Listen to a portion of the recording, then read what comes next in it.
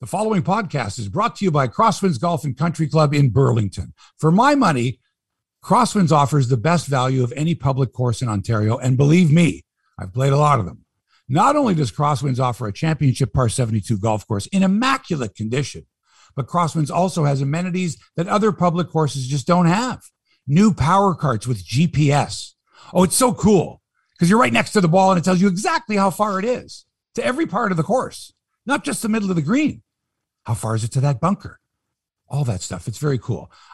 There's 5 sets of tees for golfers of all abilities, $1 million views of Rattlesnake Point and Mount Nemo, and of course, the nicest, friendliest people who provide the finest customer service you will ever experience. And customer service is pretty important. You'd think you were playing at a private club, but nope. Crosswinds is public. So what are you waiting for? Go to crosswindsgolf.com, book your tee time today, and don't forget to tell them that Hebsy sent you. Now, Mike, can we please start the podcast?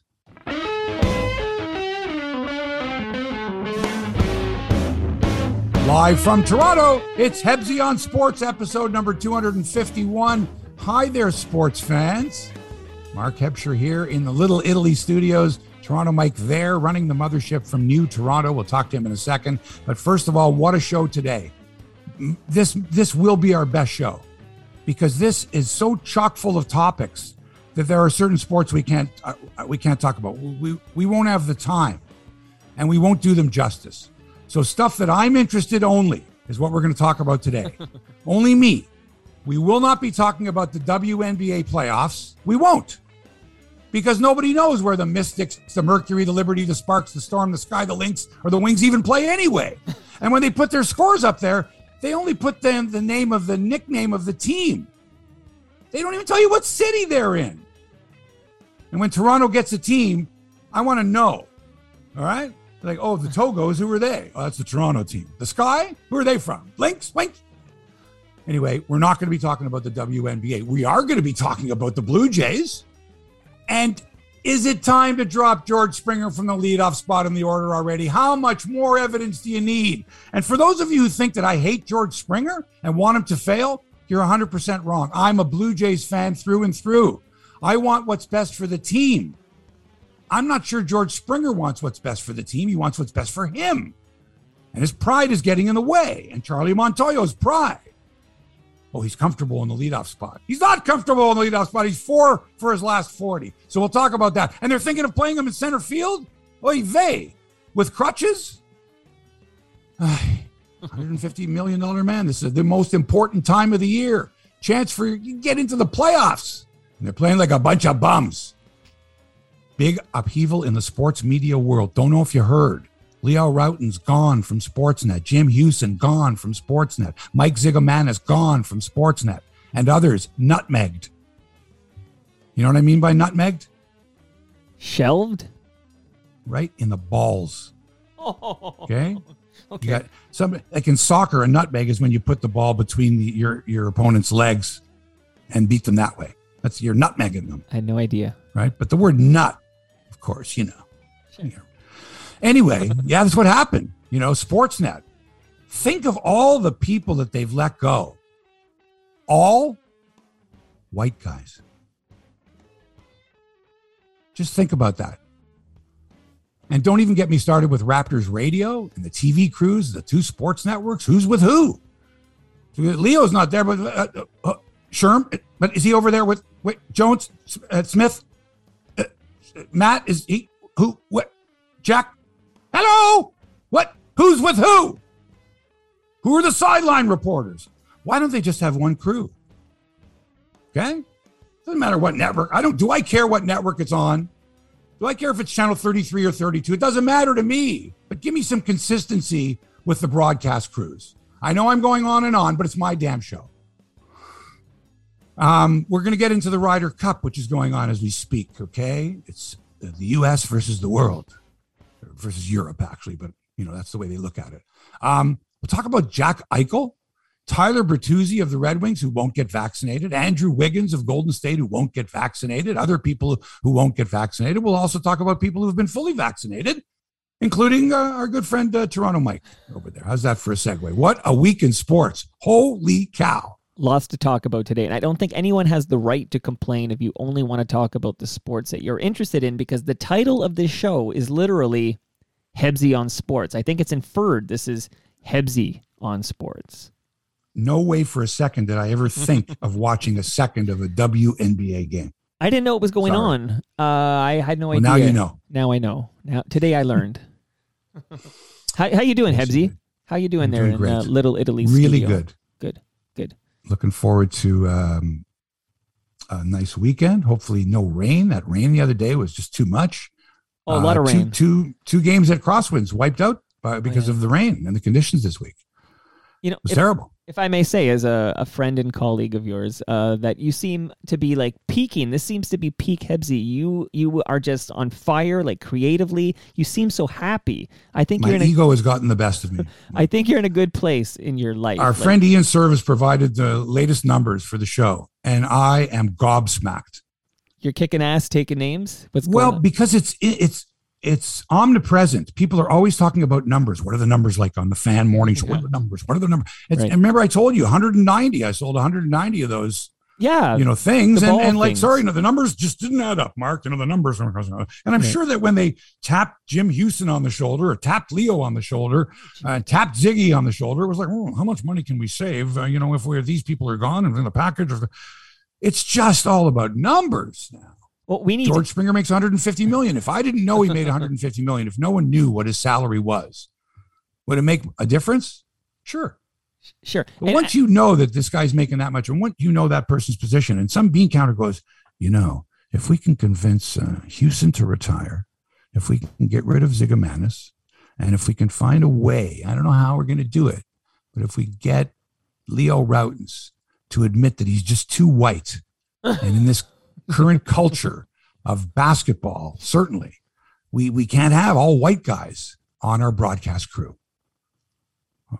Where there's diversity. We need to have people of color. We need to have persons with disabilities. We need to have females. We have to have everyone represented. And we're looking at our basketball coverage and going, And I don't have to tell you who's white and who's black. You know that. But optics are everything in television. Everything. Don't forget that. Ever. Are we getting into this right now? Or are we going to do Jays first? Just a second, all right? Only because I got questions. Well, go ahead. Ask your questions. Does this bother you? Let's say they did intentionally, because it's possible Sportsnet wanted to diversify their NBA coverage, right? The players, the audience, they're diverse. Why shouldn't the broadcasters be diverse? So if it's possible... Are you telling me that Alvin Williams is anywhere near as good a Raptors broadcaster as Leo Rautins? Now, just remember, Alvin Williams is a member of the organization, whether you want to believe it or not, whether he's currently employed by the Raptors. This is a guy who was a player, assistant coach, director of player development. So he's a Raptor. So what happens is, when the time comes, if the team needs to be criticized, you're not going to get Alvin Williams doing any criticism, but Leo Rautins, of course, because Leo Rautins is an analyst and Leo Rautins doesn't care, right? He's not under the thumb of the Toronto Raptor organization when it comes to being critical. But Rogers already owns a good chunk of this basketball team. Like Rogers, they're already in bed together. Like it's already, forget the fact they're partners on the broadcast side. They literally, I think it's 37.5% of that team is owned by Rogers. All right, so if you're going down that road, Leo there's already okay, go ahead. Sorry. Leo, it's been a great 25 years. And we know that people grew up with you, but the culture's changed. And you're a 61-year-old white guy. Now, if we didn't know about color and didn't care, we would say, just give me the best guy. Give me the guy who's best, the guy who knows. But is it important today to the executives at Rogers that their broadcasters are of a certain vintage?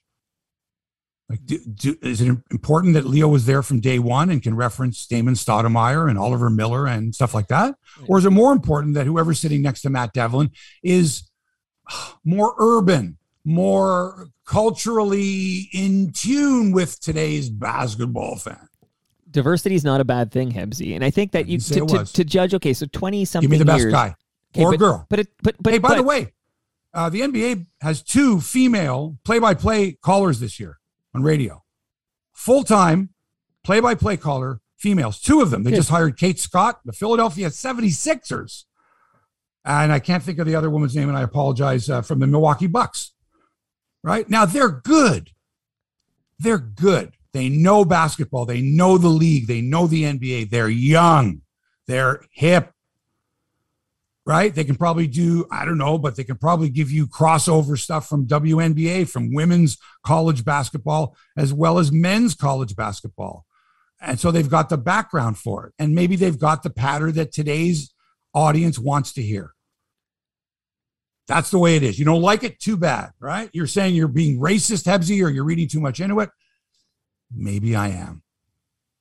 I would just like to point out that how good was Leo Rautins those first couple of years? Like, he had a couple of decades to hone his skill and get better. And it's highly possible that Alvin Williams is going to put in his reps and get better and maybe be an even better analyst than Leo Rautins at the end of the day. Like, you can't, you know what I mean? He's had that spot for 2+ decades. It's okay to freshen it up and give someone else a chance to improve. I didn't say it wasn't. Okay. But is Alvin Williams going to be learning on the job? Because I saw Alvin Williams enough times doing his little inserts on with the panel, which is the easiest thing in the world. You ask a guy a question, he's got knowledge, he gives you the answer. So I played a different story. And obviously pairing with Matt Devlin, who from everyone I've spoken to is the easiest guy to work with. Right. He'll make you look great. He makes Jack Armstrong look great. He makes Leo look great. And whoever he works with when he's done baseball games, he's just a superb, smooth play-by-play guy who allows the analyst, the color man or color woman, to do their job, right? Like a traffic cop too, but he calls the play. But they get engaged. They get into conversations. He'll ask Jack or Leo during the course of play what they think, poke the bear a little bit, right? Right. So will Alvin Williams and Matt Devlin make a great team? That takes time. You don't just drop 2 people together. And are fans willing to, go through that? Well, I guess they don't have any choice. But again, yeah, the optics of it are, and if you remember that famous poster that the Fan 590 had, a bunch of old white guys, 8 or 10 of them, McCowan, Jeff Blair, on and on and on. Stephen Brent. Take a look at the Raptors broadcast crew. You've got Sherman Hamilton and you've got Paul Jones, but Paul Jones is always doing radio play-by-play or color, right? I mean, you see him occasionally. They'll go to him as a guest, and he's very good, Paul. Has been for years. But he's radio. And Sherman Hamilton, you'll see on TV, on Raptors TV and stuff like that. And as a studio guy. But does he have that presence on television? No, not the same way. Now with Alvin Williams, you're going to have that. It's going to be more diverse looking. So that's the answer to your question. Is that all right? Well, I don't think there's an answer, but it's possible that one of the reasons for this change is money, right? Like, we always talk about cutting costs. Oh, yeah. So the fact that Leo's been there a couple of decades, maybe they got Alvin for a much smaller price tag. Maybe they went to Leo and said, look, Leo, we can't offer you the money that we did before. We're going to offer you this, which many networks, not just sports networks, people are offering. The story of Kenny Mayne and the ESPN. They had offered him a 40% cut. Right. And he was like, no, you can't treat me that way. And so it's quite possible. Again, the bean counters at Rogers went, look, Leo, you can keep working here, but you're going to have to take a lesser role and for less money. And I don't know what Leo's status is at TSN. He's still there. He's still going to be part of TSN's studio show? Yes. With Rod Black? I don't know about Rod's back. I don't know if Rod Black is back, but definitely Leo said on Twitter today that he's part of the TSN broadcast. Good. The rest of the TSN broadcast is changed also? No, it's the same. It's Jack Armstrong with Matt Devlin on TSN. See, that's the other thing. Is I looked at the schedule, and it's almost like every game that's on Sportsnet television, the radio game is on TSN 1050. Yeah, that's how they do it. And it. every game that's on TSN television, the radio game is on Sportsnet radio. It's just, but yeah, why can't they come up with like, okay, share it on 2 stations, but I don't understand why you have to have a different crew on a different station. But that's the deal. That way they each get a little taste of whatever game that is. Like, I guess we're used fairest to way the to Blue do Jays. it. Well, mind you, with the Blue Jays, we've got different play-by-play guys too from different places. But but they're all Rogers Productions, all 162 games except for the YouTube game. Right. Is Rogers Productions. Right. And here you're pretty much using, I'm pretty sure it's the same crew with a few exceptions. I got to believe it's same camera people, right? TSN's like, okay, you're not in for this game. This is a Sportsnet game. I think that's somewhat of an inside production, Raptors production. And the producers are from TSN and or Sportsnet. Yeah, it might even be like a Dome Productions or something that just does it for either or, right? Yeah. But the viewer doesn't know that, doesn't care. No, the viewer doesn't care. The best possible coverage. And the viewers, the consistency, of course, is that no matter what station you're watching the game on, Matt Devlin's making the call. Like that is your, I guess that's your main consistency across the. But okay, things change though, Mike. It's so different in broadcasting now. Change sucks, right? Like people love Chuck Swirsky, right? And they're like, oh my god, like people loved him, right? Ham and cheese. What was it? Salami and cheese. I can't remember anymore. What was his big catchphrase? Salami. Onions. Yeah, he had a few of them. But then we all kind of got used to Devlin, and winning a championship helped. And he turns out Devlin's pretty damn good at this. I think change is tough. Like I think we liked the fact Leo was like a consistency through the decades, and now he's gone, and we have to get used to somebody else. But rest assured, we will adapt, and we might end up even liking Alvin at the end of the day. So, you know, what happens when Jack Armstrong reaches the Leo Routens limit of however many years? Then what happens? I don't know. Jack is sort of a larger than life presence. Larger than Leo? Yeah, I think so. I think Leo's very good, and he's consistently, but he doesn't have the same razzmatazz as a Jack Armstrong. Jack Armstrong has more shtick. No, Jack's got shtick, right? So I feel like he's more memorable, maybe noticeable. You're telling me that Leo didn't have shtick, and that's why he's out. And Jack's no, I'm not. I'm saying that I think play-by-play. I think it'll be more difficult to replace the guy with the beloved shtick than the decent, the good quality analyst. Don't you think? We're going to get into Houston and the other ones later. Okay? Oh, you want to do that later? Okay. Well, yeah, because I want to get to the Blue Jays because we're living and dying with this team. I'm not living and dying with Leo Routens being on as long as the Raptors games are still on. Right. But I don't know how much longer we're going to be watching Blue Jay baseball. We're hoping for playoffs and more, but let's get into it. I want to make one thing perfectly clear. I'm a Blue Jays fan and have been since day one. And even when I worked in the media, the traditional terrestrial media, it was very hard to mask my love for the team. So I had to sort of be extra critical a lot of times in order to appear to be impartial, to balance it out. But deep down, I'm a good journalist, I think, but deep down you've got feelings and, that you can't just turn off. You can't not be a Jays fan if you were your whole life from the time you were a kid. You just can't. So you got to balance that.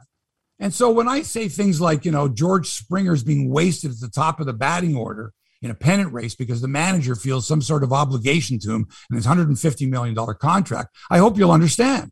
It's not personal with Springer. I want the Jays to win. Number one, I don't care who contributes to it. I want to see my team win. George Springer wasn't here for all the years that I was a Jays fan, and he'll be gone, and I'll still be a Jays fan. You got that? It's not personal with Springer. I want him to do well in the grand scheme of things with the team, but I can't see him playing at less than 100%, hurting the team, and for this being allowed to continue. Do you see where I'm hurting here? He's 4 for his last 40. 4 for 40 with 0 RBI in the leadoff spot. Never dropped down. God forbid. Buck Martinez is always saying he's comfortable. He's more comfortable in the leadoff spot. What the fuck does that mean? He's more comfortable in the leadoff spot. Well, I'm more comfortable making $150 million. So it's not personal. So when when Springer gets a hit and somebody tweets out, hey, FC Springer, you got it wrong, man. You got it fucking wrong. I want him to do well, but he's not 100%, and he's hurting the team. Name me another leadoff hitter for a contending team that's gone 4 for 40 with 0 RBI. You can't name it. I dare you. That person doesn't exist, except George Springer does, on a team that's 1 game out of a playoff spot. And now with a freak injury to Lourdes Gurriel Jr., who the fuck kneels in front of a guy that's throwing the ball back to the infield, puts his hand down? Who does that? That is the goofiest thing I've ever seen. I've never seen an injury like that before, ever. Your teammate spikes you on the hand because you're kneeling down so that he can throw. And then when he throws, he's got to like leapfrog you. The hell. So guess what? Charlie Montoyo is forced to play Springer in center field now. He's not going to do it in Toronto on the artificial turf. He's got 3 games left in Minnesota. Guess what? He's got no other choice now. You're going to have to put Springer out there in center field. And I'm not sure that's a great defensive move because you got to free up the DH so that Alejandro Kirk can DH or somebody other than Springer can play that spot. You can free him up. Should he be dropped in the batting order? He should be benched. He's 4 for 40, but you can't do that. There's 9 games left in the season. You've rolled the dice. You've allowed him to play leadoff. He's going, please let me try. I know I can do it. He's hit some balls hard. Of course he has. But man, he's 4 for 40. And when you're 4 for 40, you don't go, tomorrow he'll just snap out of it.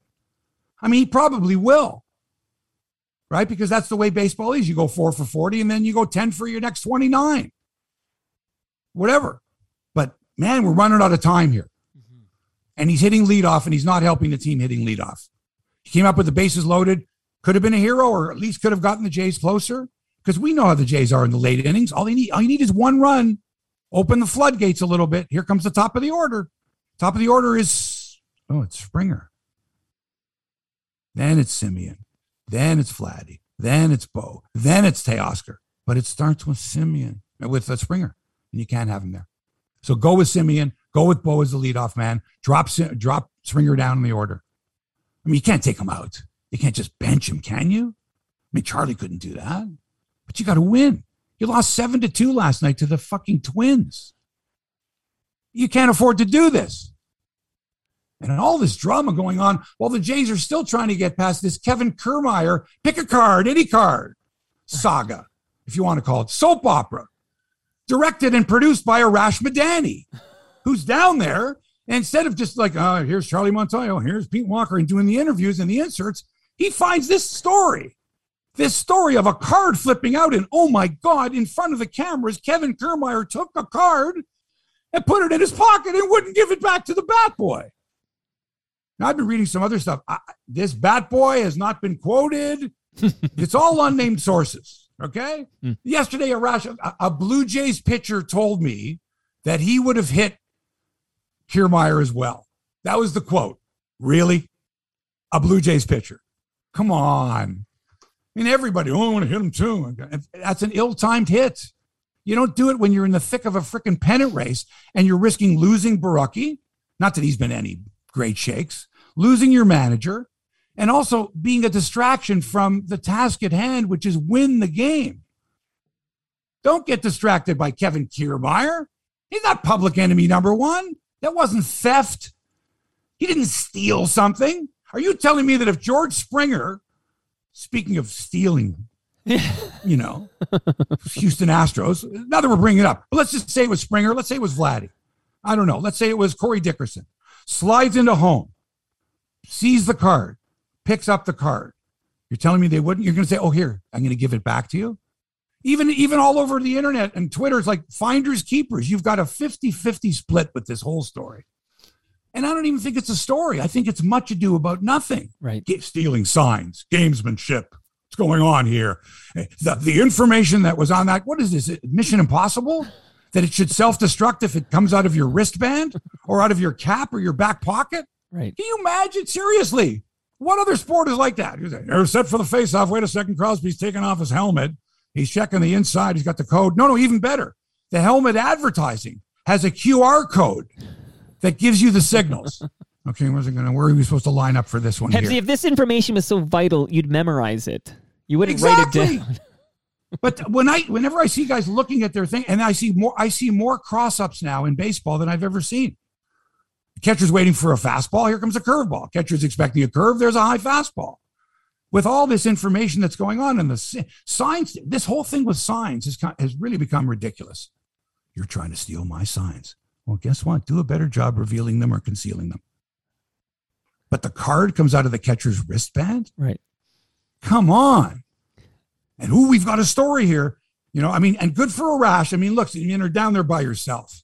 There's no broadcast crew. It's you. I think Shai Davidi was with him. And down it is in a story, Tampa Hebsy. Like, regardless of your thoughts on it, it is a story. Right? This is a story. It's But definitely, we watch these Zapruder tell me films. what the story is. The retaliation by the Jays? No, it's more of an unwritten code discussion, like because he did pick that up and he kept it and showed it to the manager and everything. And is there an honor amongst thieves? Like, it is an interesting. Apparently not. Right. So is it all? Is all fair in love and war? I just want to let you know, Mike, that when we bang twice on the trash can, that's the curveball. All right. Just want to let you know. Okay. Because we don't want to think that you're stealing signs. So we're telling you in advance. Here's the card. Here it is. It's got all the info. What do you think's on that card? What do you really think is on that card? How to pitch to certain players. How to pitch to. Or tendencies the guy might have. Sure. Now you're telling me you can't remember that? Oh. No, right. Springer. Anything that important should be memorized. Do? Yeah. Oh, come on, Mike. It's like the nuclear code. I'm only going to ask you this. If it were a Blue Jay player, not Kevin Kiermaier, in that situation, do you honestly think they would have done anything different? No, I actually don't. I personally don't think this is a big story, but I think it's worth talking about. Like, I think it's great fodder for people like us and for all the sports radio personnel, etc. Like, it's a great debate and discussion to have. I think. And we have it all on tape, which is kind of unique. Like, we don't have to hear secondhand stories. Like, I saw this, I saw that. We can watch him pick up the paper. But in actual fact, the real story, Mike, was it not the umpiring and how horrible the umpiring was and how it really had an effect on the Blue Jays, especially. And Pete Walker's explosion was the culmination of that. The story wasn't, he stole my card and didn't give it back. And then they put in shots. The other thing is Sportsnet put in shots of Charlie Montoyo and Kevin Cash around the batting cage, sort of somewhat embracing. But they didn't tell you the timeline of that. They didn't say when that shot was taken. I think there was a bit of deception there that made the viewer think, because Kevin Cash had apologized and because there was video of the two of them around the batting cage, that this matter had been dropped. There wasn't any time prior to Borucki hitting Kiermaier that I thought there was going to be anything going on. And if it was going to happen, it would have happened the night before. So that was sort of like nothing happened the night before. Then the big story that Arash comes out with, a big story. And Blue Jays officials told me that they were very upset at Tampa. And manager Kevin Cash and Charlie Montoyo was upset when the bat boy came back, allegedly, and told them that they wouldn't give it back. The freaking bat boy works for Tampa. He's a kid that works for Tampa and is the visiting team's bat boy. Now, you're going to tell me, in all honesty, and I don't know how old this kid or anything, but you're going to tell me that this is the key here, that the bat boy went over there and said, we want our card back. And they said, get out of here. Go fucking shine some shoes. Stuff like that. Right? That's like the bat boy right now. That's him right now.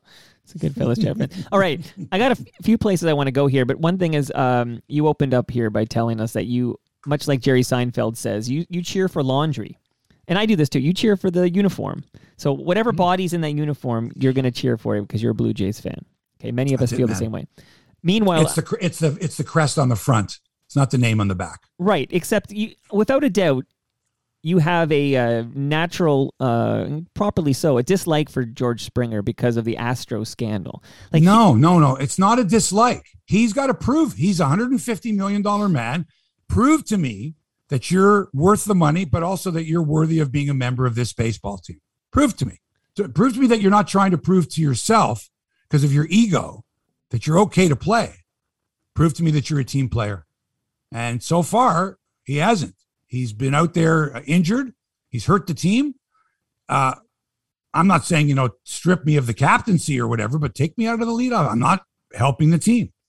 I'm batting 100 and I'm the DH. Look, if he was batting 100 in his last 40 at-bats, but he was playing fantastic center field, no problem. But he's not doing anything. As the DH, he's clogging up that position, and he's not producing. So if you're the DH, you have to produce offensively. If you're the DH and you're the leadoff hitter, doubly so. You've got to get on base and set the. How come Vladdy is not part of the Triple Crown discussion anymore? Do you know why? Springer's not on base for Vladdy to drive in. Got it? And Simeon, who's hitting ahead of Vladdy, he's got 41 home runs. So where's Vladdy going to drive runs in now? Where's he going to get those ribbies? Teoscar's got them. But it's because Springer, your leadoff man's not getting on base. 0 for 5 last night, 0 for 5 the night before in games that you've got to win. So I don't hate Springer. I hate the way he's playing. He's not playing good enough, and he's not contributing to this team.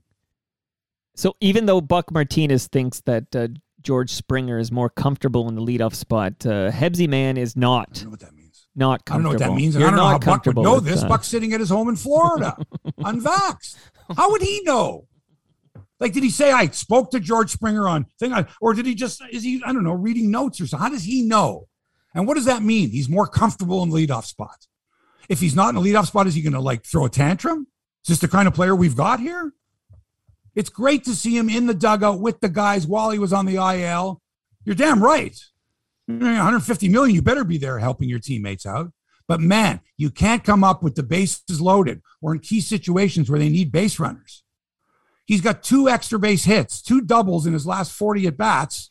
One of them is a bloop double he hit the other night to no man's land. He's hit a few balls hard, yeah, but come on. You've got to justify your position as the leadoff hitter and the DH. And there's no tomorrow. Like, we're running out of tomorrows. Like, it's now or never. This is the time. Now's the time, George. It's great that you're running it out, hustling for doubles and all that with your bad knee. It's great. But, geez, get on base. Do something. Now, Ryan Borucki, was he wrong? Should he have not retaliated? Is this 2 wrongs don't make a right? All that stuff like that. I mean, he drilled him in the back with a 93-mile-an-hour fastball. That ball didn't slip out of his hands. Right. All right. He knew exactly what he was doing. And even though you cannot measure intent, that was an intentional hit. He meant to hit him. Look at the situation. They weren't going to get up again. They're not seeing Tampa during the regular season anymore. They might see him in the playoffs.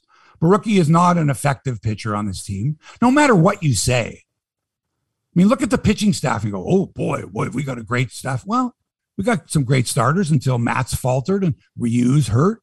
Now you're going to go with a 3-man rotation down the stretch, right? Yeah, because you got that off day next week. And so Ryan Borucki is not an effective pitcher. Right. He's not going to get anybody out. So what do they care? You're telling me Jordan Romano would have done that? No way. And also the possibility that someone could have gotten injured with 10 games to go in the season in a pennant race because you threw at a guy, right? It's great to make you feel better. But what if the bench is empty? What if Vladdy got tackled? What if something happened, right? What if Kiermaier got hurt? What if you injured him and he couldn't play for Tampa? Man, you can't do that, man. You got to pick your spots. The timing was bad. And how did the Jays react after that? Because how many people went, yeah, good, you hit him, okay? It's going to spur the Jays on to victory. Wait till you see what happens after that. They're going to be loaded for bear. Oh, yeah, they were loaded for bear last night. They got beat 7-2. They got to win the next 3 against Minnesota. They got Berrios, Robbie Ray, and Alek Manoah, their best starters going. The team's 1 full game back of the Yankees for the final wild card. Boston's 2 games up on the Yanks for home field advantage, and those 2 play each other at Fenway this weekend. 3 games, Yankees and Red Sox. Beautiful. What are we hoping for there? Here's what we're hoping for. Jays have to win all their games. They've got to win the next 3 in Minnesota. 2 out of 3 is not going to do it. And the Red Sox, if they can take 2 out of 3 from the Yankees, then we got a flat foot tie heading into next week's series at Skydome, where the Jays are hoping more that they can put 30,000 people in there. They care more about that than whether they can win or not. That's what they're caring about. They're putting all their energies. We got to have more people come and watch us play. Different people. Like they can do both. I got it. But I'm just saying that. Come on. Priorities here. You've got to win every game. Are you going to do it with George Springer hitting leadoff? You make it a little more difficult. But you've got 3 good pitchers, man. 3 maybe of the best starters in the American League going here, right? Really good. I mean, Alek Manoah is going to be the best of them all. This kid is dynamite. So let's win all 3 in Minnesota. Let's hope to be even with the Yankees coming into that series at Skydome. Up 1 would be great. Down 1, not so great. Right? And, go for it, man. Because even if one team is up or down by a game, that 3-game set against the Yankees is crucial. Crucial. What's going to happen, Mike? What's going to happen? We've lost 2 in a row. I think that's the first time we've lost 2 in a row since late August. August 27th, 28th. So that's even before TMLX 8. Okay, so I just wanted to work that in there. Man, I got to say this. Thank goodness it's exciting. Like, there's so many years recently where we've been kind of tuned out by now because there's no hope for this team. And it's exciting that we have games to get excited about. You know, I just dig the fact that we talk this much Blue Jays off the top. Yeah, we're not done yet. No. Any ranters out? Anybody agreeing with me on YouTube today? Oh, yeah. Because it was like, there was like these two factions. There was this, the Jays did that right. They should have thrown at Kiermaier. Kiermaier is an asshole. Kiermaier is a thief. He should be in jail. And then there's the other half going, oh, come on. It's probably not half and half. It just sounds that way. I have to admit, I took my eye off the chat, but it's vibrant. It's almost going to take me 20 minutes to catch up here. But you've got your listenership engaged. That's for sure. Good. So that's the American League situation. You know, the Jays really can control their own destiny, but man, you can't be losing to Minnesota. So they got to win the next 3 games. A split is not going to do it. If that's the case, you got to hope Boston sweeps the Yankees. Right. And I mean, they could, Boston, or the Yankees could sweep Boston. Who knows? But I don't know who to root for in that series. I know I'm rooting for a sweep. If one team sweeps and the Jays can win the next 3 against Minnesota, we're in good shape. Especially if the Red Sox sweep the Yankees. We're in really good shape. We're 2 up on the Yanks. Anyway, let's not get ahead of ourselves. In the National League, looks like it's going to be the Dodgers hosting the amazing St. Louis Cardinals in the wild card game. Redbirds have won 12 in a row. They're 4.5 games up on Philadelphia for that final wild card spot, so they pretty much got that. But the Phillies are only 2 back of Atlanta in the National League East. 2 back. And guess who play each other this weekend in Atlanta? The Phillies and Los Bravos. Mm-hmm. So we got not just one pennant race going on here. We got a couple of them, and that's good. But if you're a Cardinal fan, you got to love it. 12 wins in a row in September. 12 in a row. They were dead and buried. Worse than the Jays were back when they were, 9.5 back of the Yankees. And now they've won 12 straight. Wow. Fabulous. And St. Louis is such a good baseball city. It's such a great baseball town. And they got the Canadian kid, Tyler O'Neill, too, playing left field. So good stuff there. Now, Jays play-by-play announcer Dan Shulman pointed out on Twitter yesterday that there are only 2 teams in Major League Baseball that he knows of. He believes it's the Cubs and White Sox, who are sending their television announce crew on the road. And that fans really shouldn't be upset that Dan and Buck and Pat Tabler aren't on the road doing games from the ballpark. As I mentioned, Sportsnet's been sending Arash Madani on the road, and that investigative report of his presented quite dramatically. Got this whole Cardgate thing going. Got us talking. It was good. No, for sure.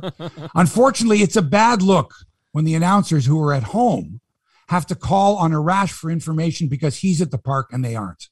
It's weird. So a few times, and I can't remember what game it was, there was something going on the field, and Dan and Buck were speculating as to what it was.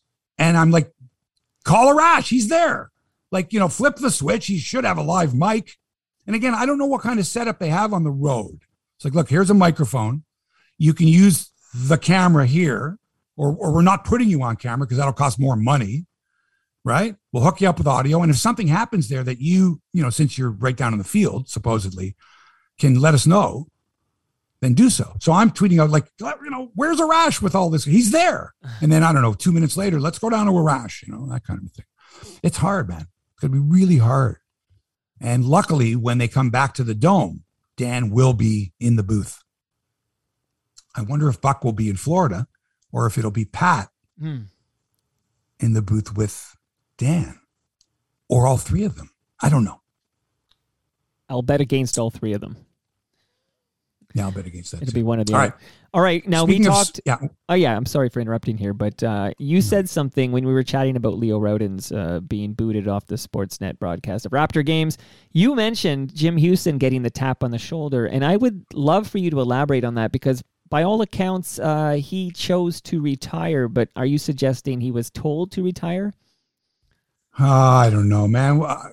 I could speculate like anyone else. Is it my business? No. But you got to wonder how a guy who was, went into the Hall of Fame not that long ago and had a vibrant career as the number 1 guy at Sportsnet and the guy doing the Stanley Cup final, that suddenly you never hear from him again. Like he didn't do any games last year. Well, that's okay. I have this insight. And then it's announced prior to the season that he's retired? So Sportsnet went to their personnel and said, during this COVID time, tell us if you do not want to travel and we'll accommodate that. Like, I think Buck took advantage of this, for example. But Jim Houston is one of the ones who put up his hand and said, I don't want to travel. So last season, he only called Canuck games that were at home. And he did not go on the road. Yeah, he called home Canuck games. On what? On radio, TV? No, it's Sportsnet. Yeah, as far as I know, he did work last year, but only John Shorthouse did those games. Okay, Christine Simpson told me he was calling Canucks games, but not. Oh, okay, I wasn't aware of that. I've never heard him. I mean, in this market, we never. Did you? I can't remember. Like, I honestly can't remember, but I do remember being under the impression that Jim was just not leaving Vancouver. Like, he wasn't getting on a plane. And then I have two thoughts on this. I actually gave this some great thought yesterday.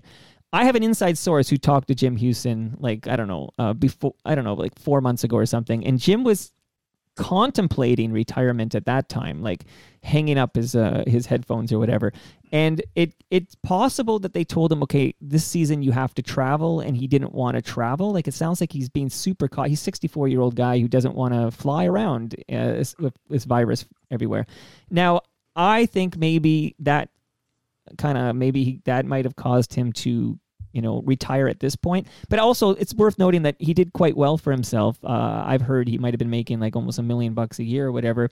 And maybe at 64 years, he's good with it all, and he's ready to just enjoy life in British Columbia. Remember, once it becomes work, and it's not fun anymore, and you can afford to say goodbye, good on you, man. If that was the case, good on Jim.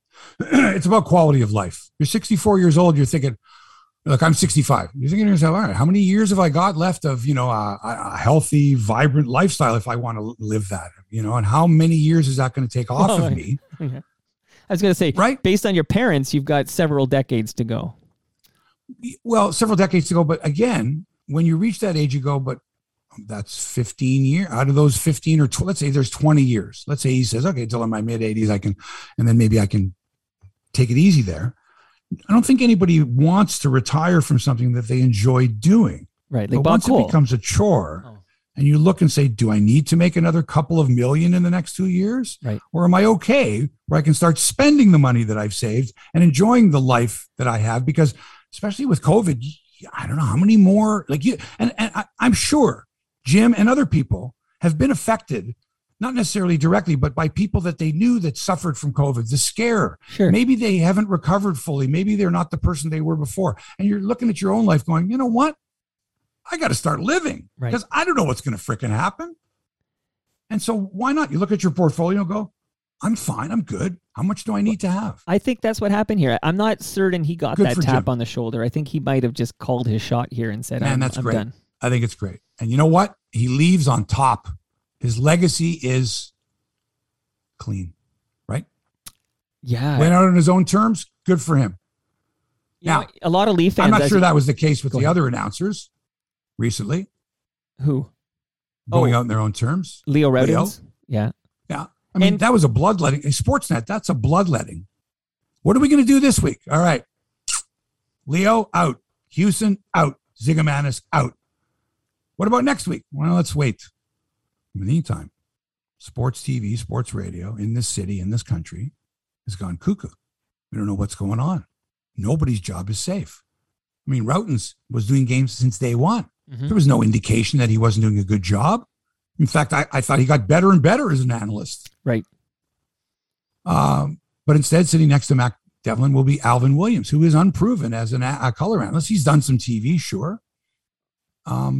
He's got strong ties to the team, right? He worked in management. He was director of player development for the Raptors. He was an assistant coach for the Raptors. He played for the Raptors. And now he's going to be a Raptors mouthpiece alongside Matt Devlin. He's not there to be a journalist. He's not there to question or criticize. He's there to, help boost the team's fortunes, which is perfectly fine in this day and age of sports broadcasting. You don't need to have the journal. You don't need to have your play-by-play and color guy cutting up the team, right?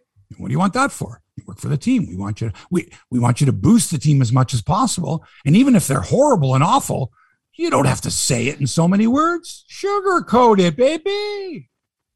The broadcasters don't come on a game and, ladies and gentlemen, just want to let you know, I am not being paid for by the team, and the comments are mine and mine alone. You don't hear that. You got to figure that out for yourself. And when you've got a home announcer, that home announcer is a homer. Should be a homer. You're the home team announcer. Right. You think Joe Bowen ever considered going, oh, you know what? I don't think I'm going to root as much. I want to be impartial. No, it's not Hockey Night in Canada. He's doing Leaf broadcasts. The Leafs on radio. Leaf fans tune in. Non-Leaf fans don't tune in. And if they do, they don't expect, wait, how come Joe's rooting for the Leafs? It's a Leafs broadcast. This is a Raptors broadcast. All right? Now, Mike, I suggest to you that somebody somewhere looked at Raptors television, looked at the crew and said, got to change the look, got to change it up, whether it's too old, too white, whatever. So Routens is out and Alvin Williams is in. And also Amy Audibert takes over as the Raptors sideline reporter. Now, she's a fairly experienced basketball broadcaster, a former player, went to University of Miami I think she's from down in Niagara Falls. Yeah. Coached at Niagara College too. Anyway, she's very experienced, but she takes over on the floor, which means that Danielle Michaud and Eric Smith, who both got nutmegged on the deal, are like out. You know, you're bad. They're on. I mean, Eric's not going to do those games. He's going to do radio for Fan 590, but he's not going to be on the sidelines for Sportsnet anymore. That's going to be Amy Audibert's job. So he's going to continue to do play-by-play and radio with Mark Jones on 590 for 41 games. Paul the Jones. TSN radio crew is the same. It's Jonesy and Sherman Hamilton for 41 games. The TV crew is the same, Matt Devlin and Jack Armstrong. You say that Routens has said that he'll be back as studio analyst, but we don't know if Rod Black is going to be hosting that panel. Kate Burness going to do that? Kayla Gray going to do that? Who's going to do sideline reporting for TSN? So many questions. Why not just consolidate the Raptors TV broadcast crew? Interesting. I don't know. I think that each network wants to have their own unique stamp. So you got these certain people like a Jack Armstrong. He's like, he belongs to TSN, and you got Eric Smith. You mentioned he belongs to Sportsnet. Like there's certain guys who only like have a exclusivity contract of one side, and then you got the guys like Leo was doing and Devlin and stuff who could play both sides. But yeah, I don't know. I don't think that many people know the difference. I don't really think that many people go, hey, it's a TSN game. Which I think you're wrong. Jack I think Raptor fans know. I think you just flip the game on and you watch the game. No. And that's Leo. Oh, that's Matt, right? But I don't think it's necessarily, if that's Leo, we got to be watching Sportsnet. If that's Jack, it's got to be the TSN game.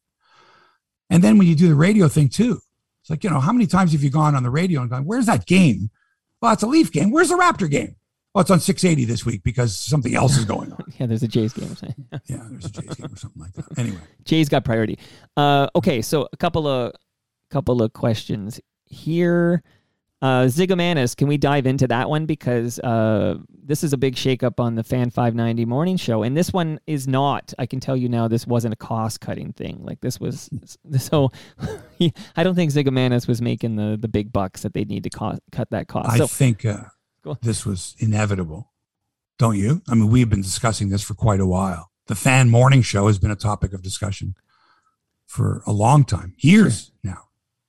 I mean, how many different morning shows have they had since Brady and Walker? Yes, like the curse of Blundell. Well, after Blundell, then what happened? Oh, I'm trying to remember now, but they brought back Brady, right. And then Ashley Docking? With Ashley Docking. And then with Elliot Price. Right. Or no, wait a second. With Elliot Price, then with Ashley Docking. And then Hugh with Burrell. Ashley Docking was with MacArthur and Zigomanis. Right. Then one of them said, if she stays, I go. We don't know which one. She was gone. And then Zigomanis is gone. And now it's Scotty by himself. Julie Stewart-Binks is, a name that's been thrown around as a possible sidekick. Maybe he does it by himself. Can Scotty Mac go it alone?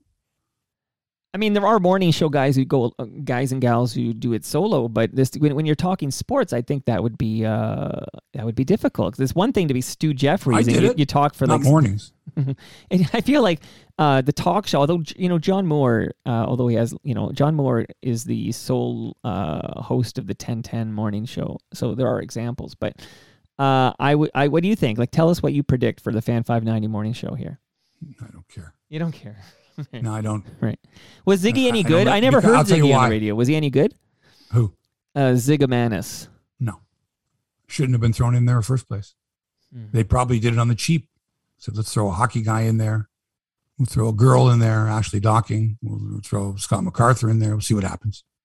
And I believe I mentioned to you when it happened, I said the first thing they should have done, if they were serious about having those three, they should have taken them all up to some retreat for a weekend, get them to know each other, right, do some shtick, throw out some situations, get comfortable with each other before you put them in a booth and expect listeners to go, oh boy, the chemistry's fabulous here. It was awful. You just can't do that. You know, Mike, when you and I started doing these podcasts, you know, it was a feeling out process, but we knew each other. We had spoken enough times off the air. We had had conversations, right? Well, we had recorded together. Easier. We had done a few Toronto Mic'd episodes first. Yeah. So we had. But had we never met or only heard of each other, and now, all right, go. Right. And you added a third person.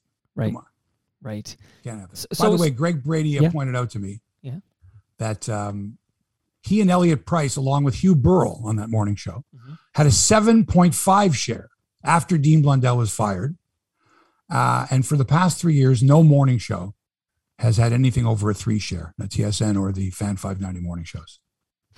And the TSN, we didn't even talk about the TSN morning show. Landsberg gone. Carlo Koliakovo by himself. I don't even know who's been doing the show. I've heard voices and and they don't identify themselves. I thought you said it was that Aaron Korolnik. Oh, Aaron Korolnik, right. Korolnik, but he was on with somebody else and I don't know who. The other, and I'm listening to the Fan the other day, and it's during the day. No, I know what it was. I'm listening to the Dan Patrick show, which they air on TSN 1050 in middays. Okay, which is a great show. Dan Patrick is awesome. And then I flip over to the Fan, and they've got I guess it's Ben Ennis and JD Bunkis, but Ben wasn't there, so it's JD Bunkis by himself, and he goes like 20 minutes on a rant about all kinds of things, and then slips in some betting stuff because he's got some betting, sponsor in there. Sure. Here's the lines with so and so out of nowhere, kind of all of a sudden is handicapping 3 football games for the NFL, and then back into some other stuff, but he's sort of asking questions and answering his own questions. And I'm waiting to hear another voice in there. Like my guest is, or joining me on the line is so-and-so. Finally, he ended up interviewing Dan Schulman, which was pretty good. But I thought, man, like 15 or 20 minutes by yourself on the radio these days. That's tough. Yeah, Gene Valitis points out, though, that Jim Rome has been doing that for 30 years. And Romy is great. And he's great. So Scotty Mac... Romy gets great phone calls, too, in the jungle. Sure.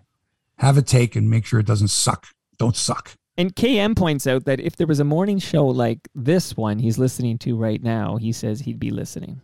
I couldn't sustain this 5 days a week, getting up at 4 o'clock in the morning. If this was a 9:30 in the morning kind of morning show, so we could do this show for 9:30 in the morning Eastern time, perfect for the folks out in Western time zones, right? Pacific time zone. Vancouver, Mike. Perfect for you guys, 6:30, 7:30 in the morning in the mountain. Great. Would we have to talk about the Whitecaps and the Canucks and the Lions? No. Okay, no. Good. No chance. In golf, the Ryder Cup is underway at Whistling Straits in Wisconsin, U.S. versus Europe, in the alternate shot foursomes, which are going on right now as we speak. I don't know the score. It doesn't matter at this point.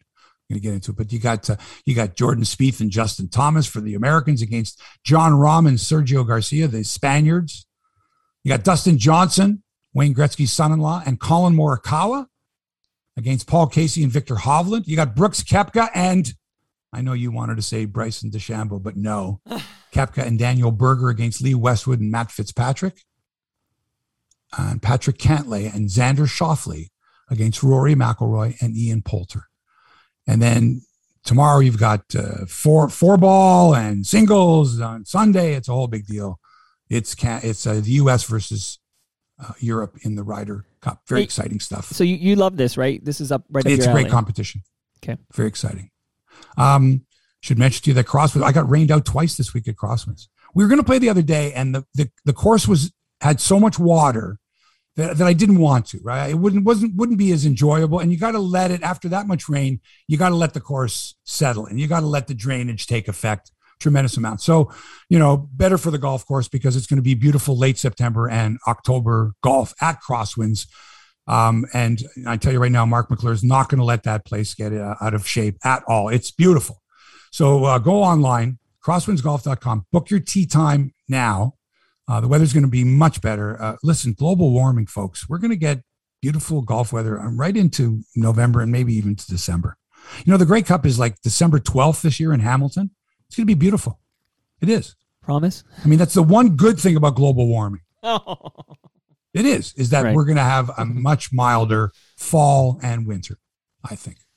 Or it's going to be a freezing cold winter. And or I'm going to pull this clip and say, remember when you said this, Hebsy, and it's like minus 30 degrees or something? Yeah. Well, no, I didn't say every day. I just think that it's pretty obvious, Mike, that global warming is taking effect. I do not deny that. That is for sure. That's all I want to say. So get out to Crosswinds and take advantage of global warming. Crosswindsgolf.com. Okay, hockey. Jack Eichel was stripped of his captaincy by the Buffalo Sabres. No surprise there, raising further questions about his future in Buffalo. He doesn't want to play there.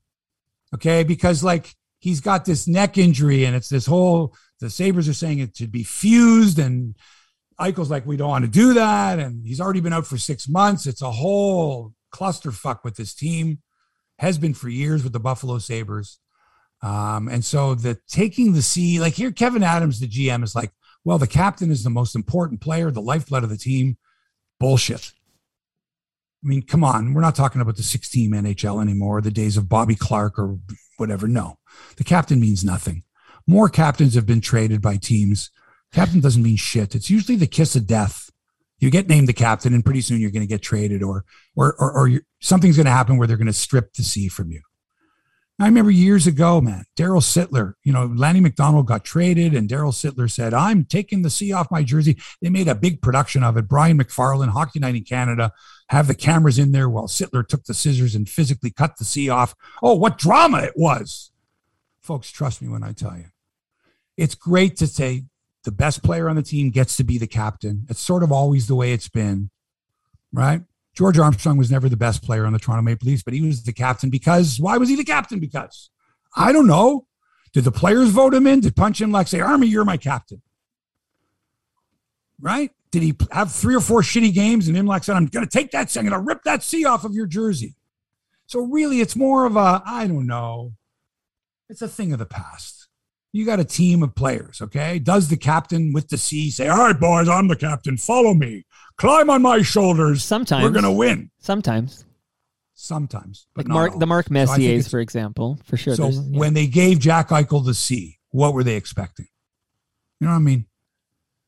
The Jack Eichel say, I want to be the captain of this team. I want to be proud, like Gilles Perreault, of wearing the C on the jersey. Who else wore the C on their jersey for the Sabres? I don't know. Is there a great tradition of Sabres captains? How about was Pat LaFontaine? Was LaFontaine a captain? LaFontaine, was he the captain? Was Jimmy Schoenfeld the captain of the Sabres? Craig Ramsey Mike ever Pekka. captain? Mike Pekka was probably Was captain. Mike Pekka the I bet you he was. Captain? See, again, I don't know the history of Sabres captains. Jim Schoenfeld? Jerry Korab? Was he a captain? King Kong Korab? I don't know. Right. I know Gilles Perreault was a captain. That's a long time ago. And so what does the captaincy mean in Buffalo for the Buffalo Sabres? Nothing. What does the captaincy mean in Toronto? Rob Ramage was the captain. Dion Phaneuf was the captain. Right. I don't even know who the captain is. Is it? Yeah, John Tavares. John Tavares. Again, I'm sorry. So, Jack Eichel, good luck to you and good luck to the Sabres. Meanwhile, the Detroit Red Wings are set to play 9 times in Canada this season, but it appears that unvaccinated Tyler Bertuzzi could be missing those games. Oh, yes. Red Wings GM Steve Yzerman spoke about Bertuzzi's vaccination status, which could cause him to forfeit $450,000 in salary for not playing those games in Canada. As an unvaccinated individual flying into the country, Bertuzzi would be unable to enter Canada and exit without quarantining, making his ability to play a challenge? Yeah. Quote, Yzerman, it's his decision. I'm not in a position to force anyone. We can't force anyone to get vaccinated. I personally am vaccinated. My family is vaccinated, and I'll leave it at that. Wow. Meanwhile, Andrew Wiggins, another Canadian, by the way. Bertuzzi's Canadian. Andrew Wiggins' decision not to get vaccinated against COVID-19 is an issue for the Golden State Warriors because the city of San Francisco instituted on August 20th that anyone 12 or older entering a bar, restaurant, club, gym, large indoor event, or any other business serving food or drinks indoors must show proof of vaccination. It includes players. Wiggins told reporters in March he would not get vaccinated. Many are calling for the Warriors to trade Wiggins, who is yet to appear in uniform this year and will not be able to play any home games unless he's vaccinated. Mike, I didn't even think about this. Are you allowed to enter the Air Canada Centre, the Scotiabank Arena, when the time comes, if you're unvaccinated? No, I believe the answer would be no. You have to show proof of vaccination in Ontario, do you not? Does that apply to employees? Because somebody told me that to go to a restaurant, you have to be vaccinated, but to work at the restaurant, you don't. Like there might be if you work there, for some reason, I don't know why Doug Ford has this exception, but it's possible that if you work there, you don't actually have to be vaccinated. But to attend the game, you definitely would need to be vaccinated. But That's the stupidest thing I ever I know, heard, isn't it? But I heard that. But isn't that the dumbest thing? Yeah, that is dumb. Like, absolutely. But Hebsy, do we know, like Andrew Wiggins, for example, has he said why he won't get vaccinated? Does he think the vaccine will make, does he express, why he doesn't want to have this vaccination in his body? Okay. Interesting. I find this very interesting, these... what would you do if you're the Golden State Warriors? And what if there are other buildings, because that's a San Francisco city bylaw, but what if there, as time goes on, there are other buildings that have, and in this case here in San Francisco, it has nothing to do with the employees, everyone entering a bar, restaurant, club, gym, large indoor event. And Moose Grumpy is pointing out, must show proof vaccination. Sorry for talking over you there, but Moose Grumpy says on your YouTube channel that MLSE is requiring proof of vaccination for everyone, including the employees. That's their company to say, but I'm not too sure. All right. A player, I don't know. I don't know because they have a union. Look, with the players entering the building. I'm sorry, you got to be fully vaxxed, baby. Fascinating. Okay, but when players come to play the Blue, like we don't have 100% vaccination status on the Toronto Blue Jays, do we? I don't know. No, I doubt it though, because I almost feel like if we did, they'd put out a press release. Right. You know what I mean? And it's fair to say that visiting teams, there's no chance 100% of these visiting teams at the Dome are fully vaccinated. So I don't know. I actually don't know. This is great question. How does Valera go on the COVID IL list for a day and then comes off of it? And they say it was contact tracing. Yeah. If that's the case and there's an outbreak, even a small one, and right, it involves a couple or three players. I mean, imagine in the heat of a pennant race, some guy on the Jays or on some team that's in tests positive or has to go on the COVID IL list because they came in contact with someone who tested positive. It's a day, it might be 2 days before you're clear to come back. I mean, all of this is really weird. It's all very weird. And Alan Gold points out that at the U.S. Open in New York City, fans, umpires, and ushers, etc., all had to be fully vaxxed to enter the facility. But the players, the actual tennis players, did not have to be fully vaxxed. Mm-hmm. So there's a lot of that going on. Some type of an agreement there with where the players were, the Djokovic and such, the anti-vaxxers are like, well, I'm not coming. Obviously, I won't be allowed to go. So they made an exemption. When you started Hebsy on Sports, we're 251 episodes in. Did you ever envision the day we'd be discussing the players who refuse to get vaccinated and therefore need to be traded or? Not once. No. Wow. Okay. Before we go, Mike, this year the National Hockey League will feature helmet sponsors, all teams. I'm pretty sure. I know last year, we saw Bell, we saw Scotiabank, we saw other ads for companies on certain teams. We pretty much saw all the Canadian teams. So I don't recall if all the Americans, but just about every team does because you're now allowed to. This is the first season. And so it'll be interesting to see once the season begins where these logos and sponsors are located on the helmet and how long, of course, before they're going to be in various places on the jersey, on the visor, I don't know, on the knee pads, skates. Well, for years, skates, any close-up of a guy's skates, and you can tell, who the whether it's CCM or whatever. And so I'm just wondering what it's going to look like. So already teams have come out with sponsorship agreements worth apparently quite a lot of money for the helmet sponsors, like the Seattle Kraken. Their helmet sponsor is Climate Pledge, which is the arena they're playing in, and also Amazon. Chicago Blackhawks, Bell Tire, big, huge tire company in the U.S. The Detroit Red Wings, Meyer, which is a big grocery store, I think department store, grocery store. Okay. Huge. Meijer. Meyer. Big in Michigan. The Pittsburgh Penguins, Bold Penguin. I don't know what that is. Mm-hmm. The Maple Leafs. Yeah. Haven't made an announcement yet, but there's rumors that Justin Bieber's clothing company, Drew House, which sent a whole bunch of swag to Leaf players and then recorded these players wearing the hoodies and the jerseys and the toques and the t-shirts. By the way, t-shirts are like $98.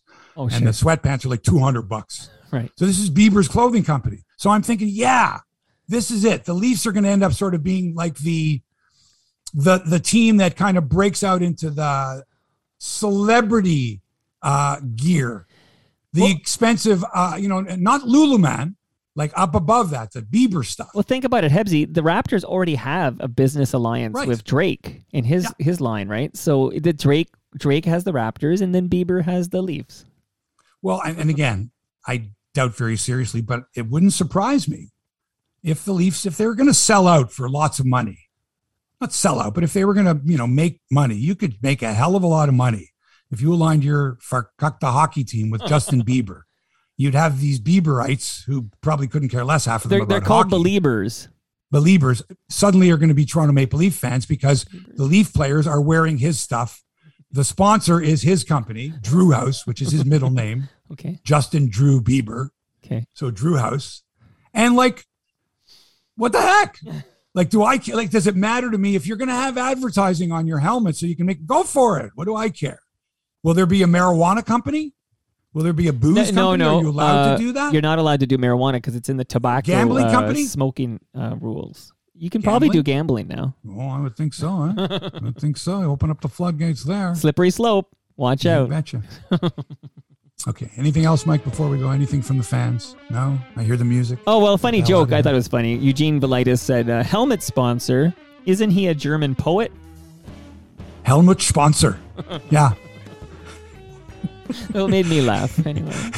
He was the poet laureate of the Reichstag, yeah? Okay. Shout out to Berlin. Episode 251 of Hebsy on Sports. Thanks as always to Toronto Mike, my buddy, for production, for inspiration, for wearing the Crosswinds cap, for wearing the, he's got the funky stuff going on there. And you should hit him up at Toronto Mike. He's got a great podcast. This is interesting, I think, for you, Hebsy man, is that the aforementioned Greg Brady is in my backyard Wednesday morning. Nice. So we'll talk I about... should also mention go ahead. to you that the scheduled podcast with myself and Jim Taddy will not take place. Because you're holding out till Jim agrees to come on Toronto Mike. Something like that. Thanks to our fabulous sponsor, Crosswinds Golf and Country Club in Burlington. Go to crosswindsgolf.com. Book your tee time online today. It's a fabulous place, nestled beautifully between Mount Nemo and the Niagara Escarpment. Gorgeous golf, fabulous course, super nice people, great value. Crosswindsgolf.com. And thanks for allowing us into your headspace. We know it's busy in there. Thanks for taking the time. Back with another episode next week. Hebsy and Mike saying so long for now.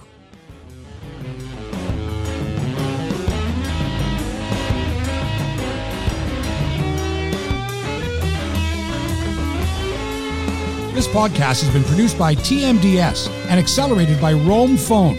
Roam Phone brings you the most reliable virtual phone service to run your business and protect your home number from unwanted calls. Visit roamphone.ca to get started.